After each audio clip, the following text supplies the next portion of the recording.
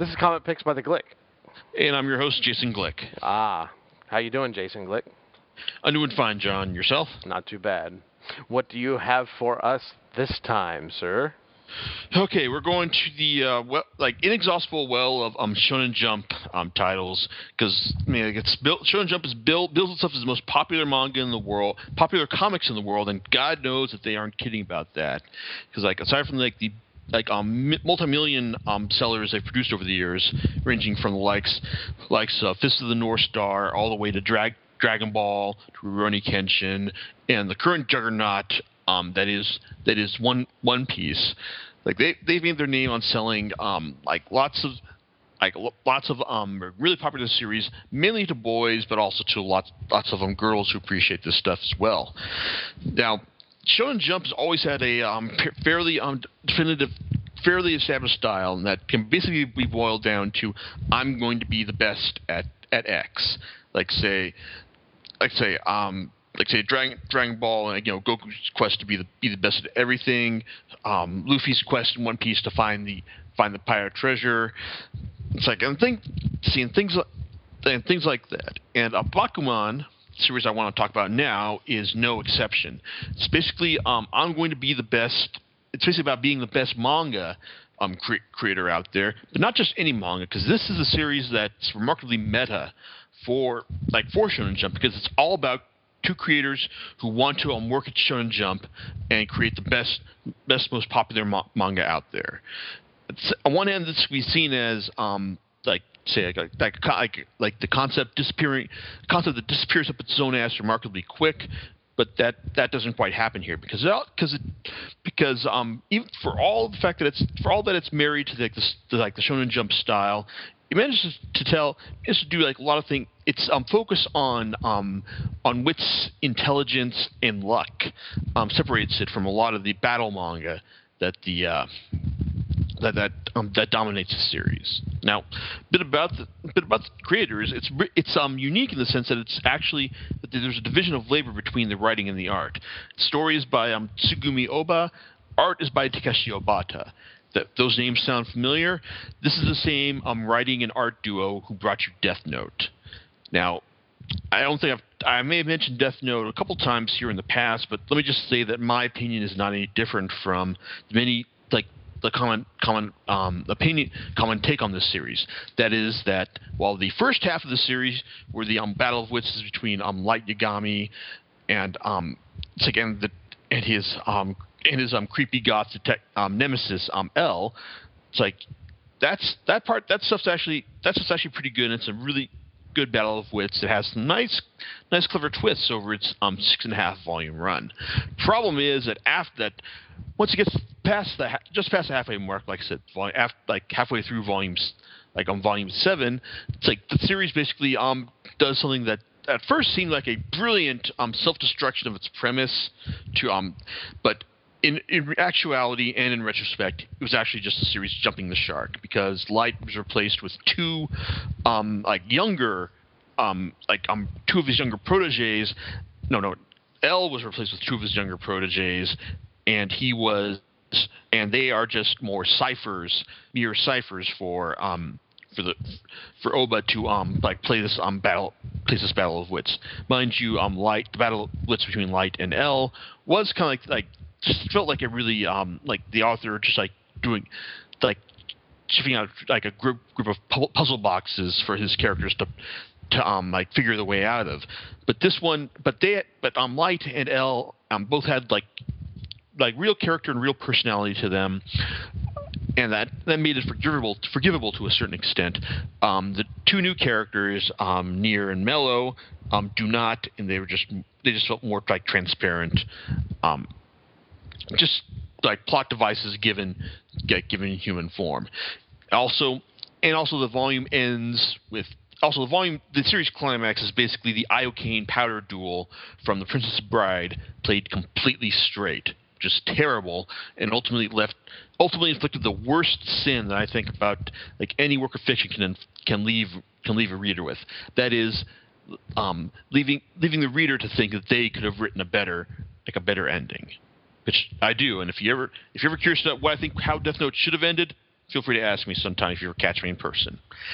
Anyway, Bakuman is, first of all, it's 20 volumes. It's 8 volumes longer than Death Note, and it is at least, at the very least, twice as good.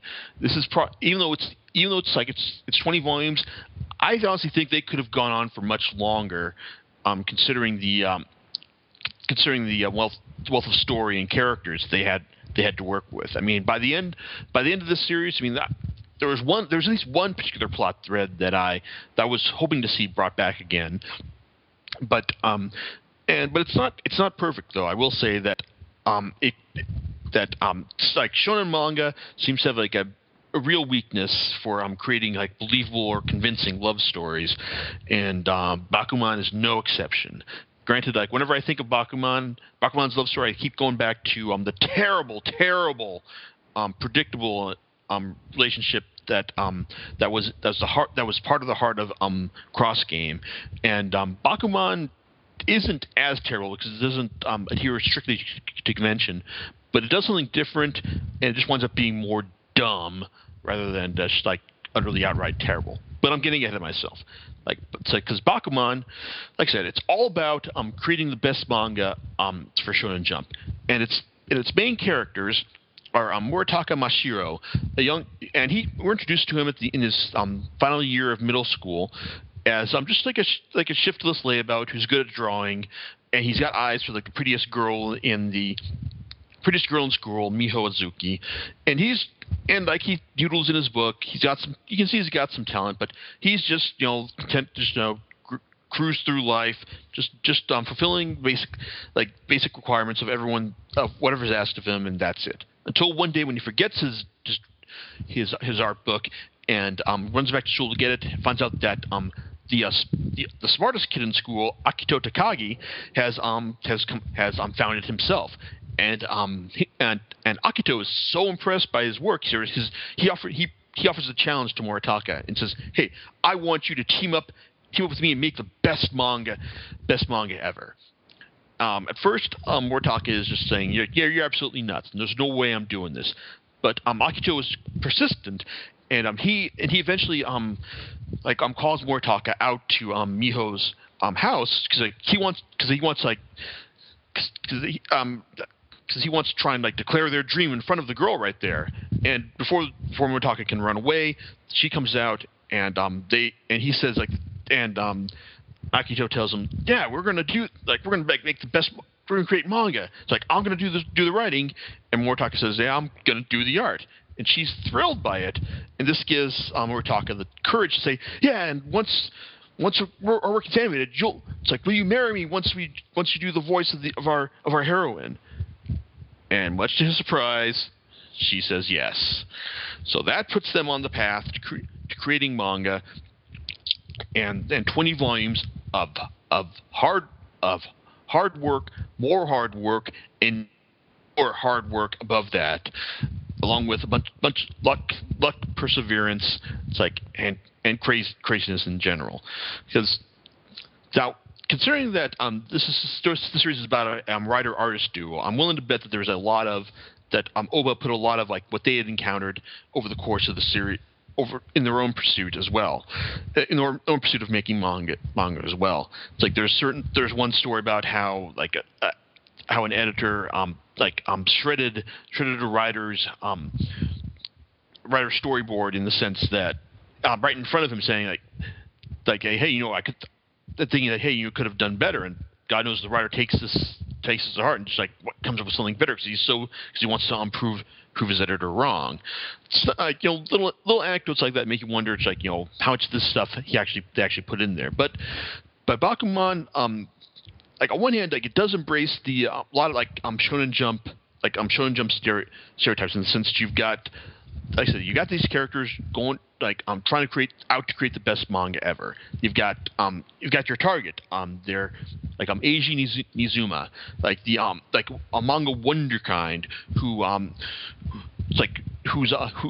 basically achieves success right from the beginning because he's got a natural talent for this stuff, and he's driven by a desire to create more than It's like more than anything else. But you've also got a bunch of oddball and eccentric creators, like guys like Shinta Fukuda, who is the who's all raging id.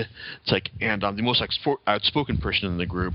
Ko Aoki, who's the first major female creator they created. She's far more reserved and and doesn't go in for a lot of like the standard shonen tropes that a lot of people dwell in. There's Aiko Iwase, Akito's main rival in the from high school who wants to be she likes him, but she wants to be recognized by him by beating him at his own game. And guys like Kazuya Hiromaru, who's one hand he's got a natural talent for making manga, but he's a former salaryman who quit his job and started making manga and landed big with a hit series called Otter Number 11. But he is lazy and irresponsible, and he's like the kind of guy that hey, I'm like how many more pages do I have to draw before I can retire? It's like his work ethic is a little shameful, but also something that I can truly appreciate and empathize with this as well. Now, given this isn't really a battle series, so you can't really have a lot of there's no real visceral thrill from just having the characters fight it out in order to determine who's the best. It's all about just the rankings from Shonen Jump, and also how many graphic novels they sell as well. And to his credit, Oba actually does a good job of having this standard, of making this standard work over the course of the series. Because for a lot of the first half of the series, it's the main conflict lies in Moritaka and Akito, just basically accruing enough experience in order to create their masterpiece. Like they get some early success with their first series. The world's all about money and intelligence, and they even land like a minor success with Detective Trap, like a series about a detective con man who exposes evildoers. But their success of that series is derailed by an illness on one of the creators' parts, and then they also try to do a gags. It's like a goofy gag series after that, and that doesn't quite work for them. And it's all about just them trying to get over try to get this great work that we all know is coming out of their heads. And like I said, to Oba's credit, he does a good job. He does a convincing job of showing us that these creators I think working together and working through these issues, and eventually just stumbling upon the right idea for a hit series, in what's called Perfect Crime Party, about a bunch of high schoolers who play elaborate pranks on. It's like on certain people at school. It's a clever bit, and if there's one weakness in this, the series has several weaknesses, but one of the things is that we see Oba has lots of ideas for series in this in Bakuman, and you kind of wonder hey, if you're thinking of all these ideas for series, why haven't you tried any of these yourselves? Because I don't know, it's I think Perfect Crime Party sounds like a clever idea, and their later series Reversi, well, it's meant to be their masterwork, but the series always treads trying to find danger of showing just enough of their work to make you think, okay, I can believe this would be good, but also not enough to allow you to actually have a focused opinion about it. Because that's the worst thing you can do when you're talking about creators, doing a series about people who create great literary works or any kind of creative work, by showing what the actual work they're creating. It's that can always blow up in your face because you look at this, because you show enough and you think, this is actually kind of terrible. I can't believe that this would actually be popular. But Oba manages to tread the fine line of showing you just enough of the works in question to actually make you think that these could actually be credible successes like in this world. Yeah, but Bakuman also succeeds in delineating itself from the issues with like taking place in Shonen Jump, because I mean another issue by actually explicitly setting this in Jump is that wait, well, what about the other titles that are out there? What about One Piece? What about Naruto? What about Bleach? Like how are these titles steering? Now the cool thing about the clever thing about this is like establishing a group of manga artists who who basically make their debuts out at around the same time, is that he's actually got this group that that can compete against each other, and so like you're more involved in the battle. Like you're more involved. Your attention is drawn in the battle between these. It's like these creators as opposed to what's actually going on in Jump itself. It's like, I mean, even when like they announce the rankings of like who's popular this week, you can always you're left to imagine which title is in the place are in the placements that they're not mentioning. So there's that right there as well. Now the characters themselves are generally pretty compelling. Or even though I do think that Moritaka and Akito do have they have a certain blandness to them in the sense that there's just meant to be like a certain amount of reader identification between them in the sense that you can imagine yourself in these guys places as well. But there's not really a whole but even though they've got their basic personalities established, there's not really a whole lot to to their personalities beyond just hardworking, clever, and resourceful. But thankfully, the rest of the cast is there to pick up the slack. There's Kaya Takagi who becomes Akito's wife. One of the rare convention-defying aspects of this manga in the sense that I think I've actually seen a manga in recent memory that actually has this character's getting married and eventually going into showing their domestic bliss as the series goes on. There's Eiji Nizuma, who is probably my favorite character in the series, because even though he's initially you think that he's going to be the character who's going to be the main villain of the title, because when you first mention him, he's kind of like this weird, quirky guy, prone to shutting out sound effects as he works, and when he agrees to work with Jump. He says, "Okay, but if I become the most popular artist in there, I want you to give me the right to end one title that I decide."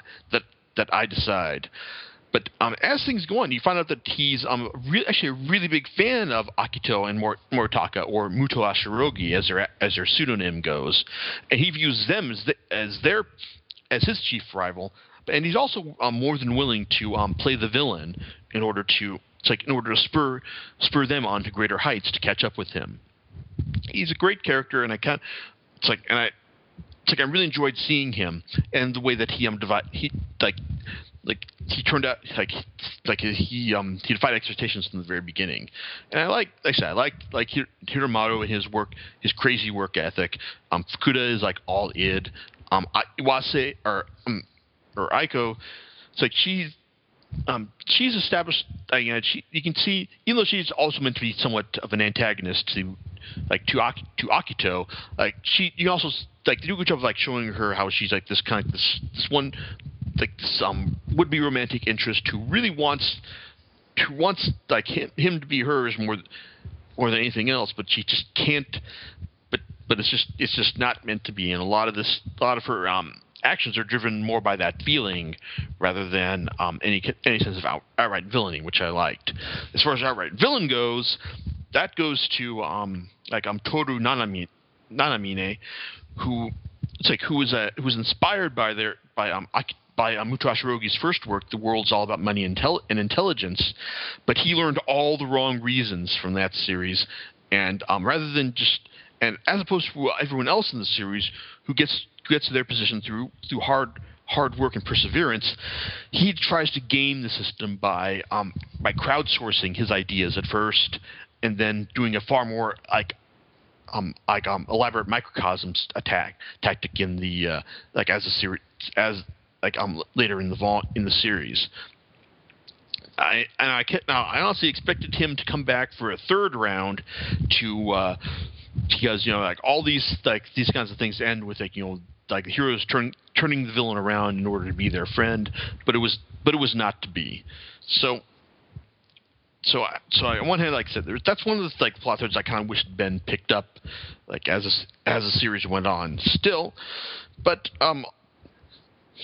also another key thing about the series is the relationship between its editors and I'm showing you how the how Shonen Jump editorial reacts to their creators, and I have to admit that it's probably a very rose-colored view on this, in the sense that even though the creators and the editors may clash, it's like everyone's the editors are the relationship between the editors and the creators is all editors will always ultimately do the right thing, or in order to help. It's in order to help their charges, and in the end, when a creator rejects that relationship, it's ultimately to their detriment more than anything else. I wouldn't say you want to go into the series expecting a realistic portrayal of Jump Jump creators and its editorial standards, but at the same time, it does work in a certain sense, just pulling back the curtain just a little bit to see the inner workings of the series. And a lot of the editors are pretty fun. While I like Yujiro, the Mutashirogi's editor, he clearly has his head on straight. A lot of the other editors, let's see, what was this guy? Yoshida, who edits Hiramaru, has to pull out every single dirty trick in the book in order to get his creator to actually create. That's a large source of amusement as well. But overall, it's I really enjoy the series, also because it keeps bringing something new to each volume. It's not just rehashing fights or conflicts. It's always some new issue brought from volume to volume, and that's also. But even then, the whole specter of Moritaka and Miho's relationship always shows up every once in a while to just remind you of how dumb it is, and detract you from the story at large. Now, that I will. People with long memories should remember that the last time I talked about this series in my review of Volume 19, we've got it. I said that it actually managed to make their relationship. They actually managed to the creators actually managed to get some traction out of their relationship, pitting it against something that I absolutely hate, which is Japanese fan entitlement, in the sense that fanboys will freak out if their favorite voice actress has a girlfriend, and they're oh no, she's never gonna want to be with me at all. It's you're betraying your fans and all. It's oh, for fuck's sake. Anyway, it's so Miho had ended the volume 19 with her declaration that yes, she was secretly dating Moritaka, even though they've only met twice or 3 or 4 times throughout the series, and that their love was so pure, and that we're meant to respect and be amazed by it. That lengths they're willing to go to preserve that purity. I honestly think it's stupid, but when you're pitting it against the deluded dreams of fanboys, I'll take that against that any day of the week. Anyway, final volume starts out really stupid, then gets better, then loops back around to stupidity again. Mainly because, like I said, it hinges on on the competition for Miho to be the voice in Muto Ashirogi's masterpiece, Reversi, and and the whole competition plays out just about as you'd expect. It's full of false tension, since she's going to get the job, but they still the creators of stuff got to sell the competition anyway. But then we also hit upon something that's also about the heart of also comes in this series as well, because as Moritaka and Akuto have worked on Reversi, they feel it's the best thing they've ever done. But at the same time, this is not a series that is meant to go on for forever, like say One Piece is. This is this is a series that's going to be last for about a year in Shonen Jump, and but at the same time, like, that's going to create problems because, hey, if it's not going at the time the anime premieres, how are they going to be able to promote things as well? It's going to be like a double it. It's going to hamper the promotion of the anime as well. And but at the same time, it shows the creators sticking to their guns and determining, like, hey, we ultimately have to do what is best for our series and end it on our own terms. And that's a sentiment that I can clearly get behind. It's the kind of thing that I wish that all creators would take to heart, and it's like and do and realize as well. I mean, God knows there are some titles out there like Oh My Goddess that have gone on like far beyond their expiration date, and are likely not going to end until their creator finally passes away. But that's, like I said, that's how it seems for like a lot of manga series. But I can certainly respect Oba and Obata's dedication to dedication to ending the series on their own terms, and more importantly, like ending the series when you still want more, as opposed to I'm drawing it out until it hits a bum story arc, and then they decide to start wrapping things up, like Gantz. Anyway, then the series also then goes on to focus on the success of Reversi and Miho's performance of the main heroine. The final volume then sets out their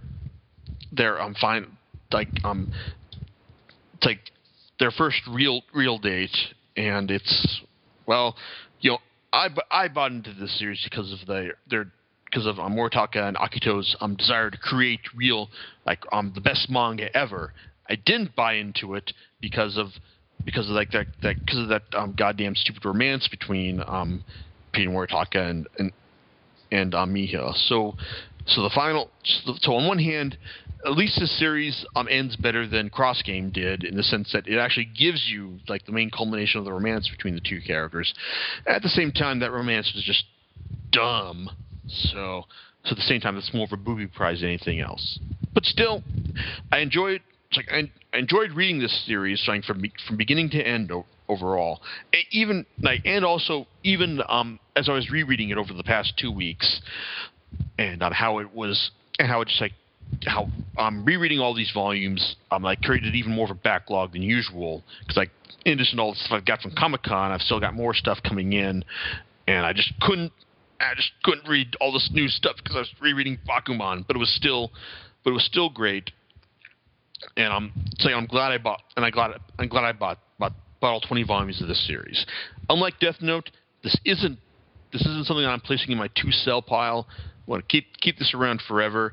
And if you are interested in buying it, like I said, the series is available right now, all 20 volumes, and Viz will be releasing a nice 20-volume box set later this year. So if you're interested in seeing it's two creators take on the mysteries of making Shonen Jump manga, I highly recommend it.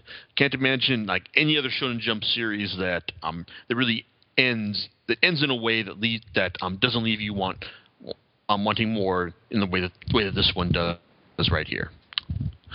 So John, I was rambling on there for a while. Any thoughts on this?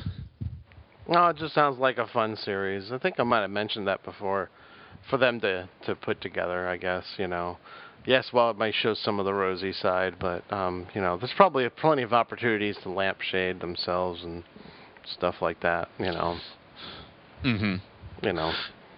That kind of a thing. Okay. All right. Well, that's about it for now, though. Let's see. Next week, I'm still trying to decide whether or not it's going to be a solo thoughts on Rick Remender's X-Force, Uncanny X-Force, or just thoughts on some of the other Marvel series that have wrapped up in this time. You'll know the answer if you see me. If I talk about the last volumes of Brubaker's Captain America, or Kieran Gillen's Journey into Mystery, before then that's you'll know what I'll be talking about in 2 weeks' time.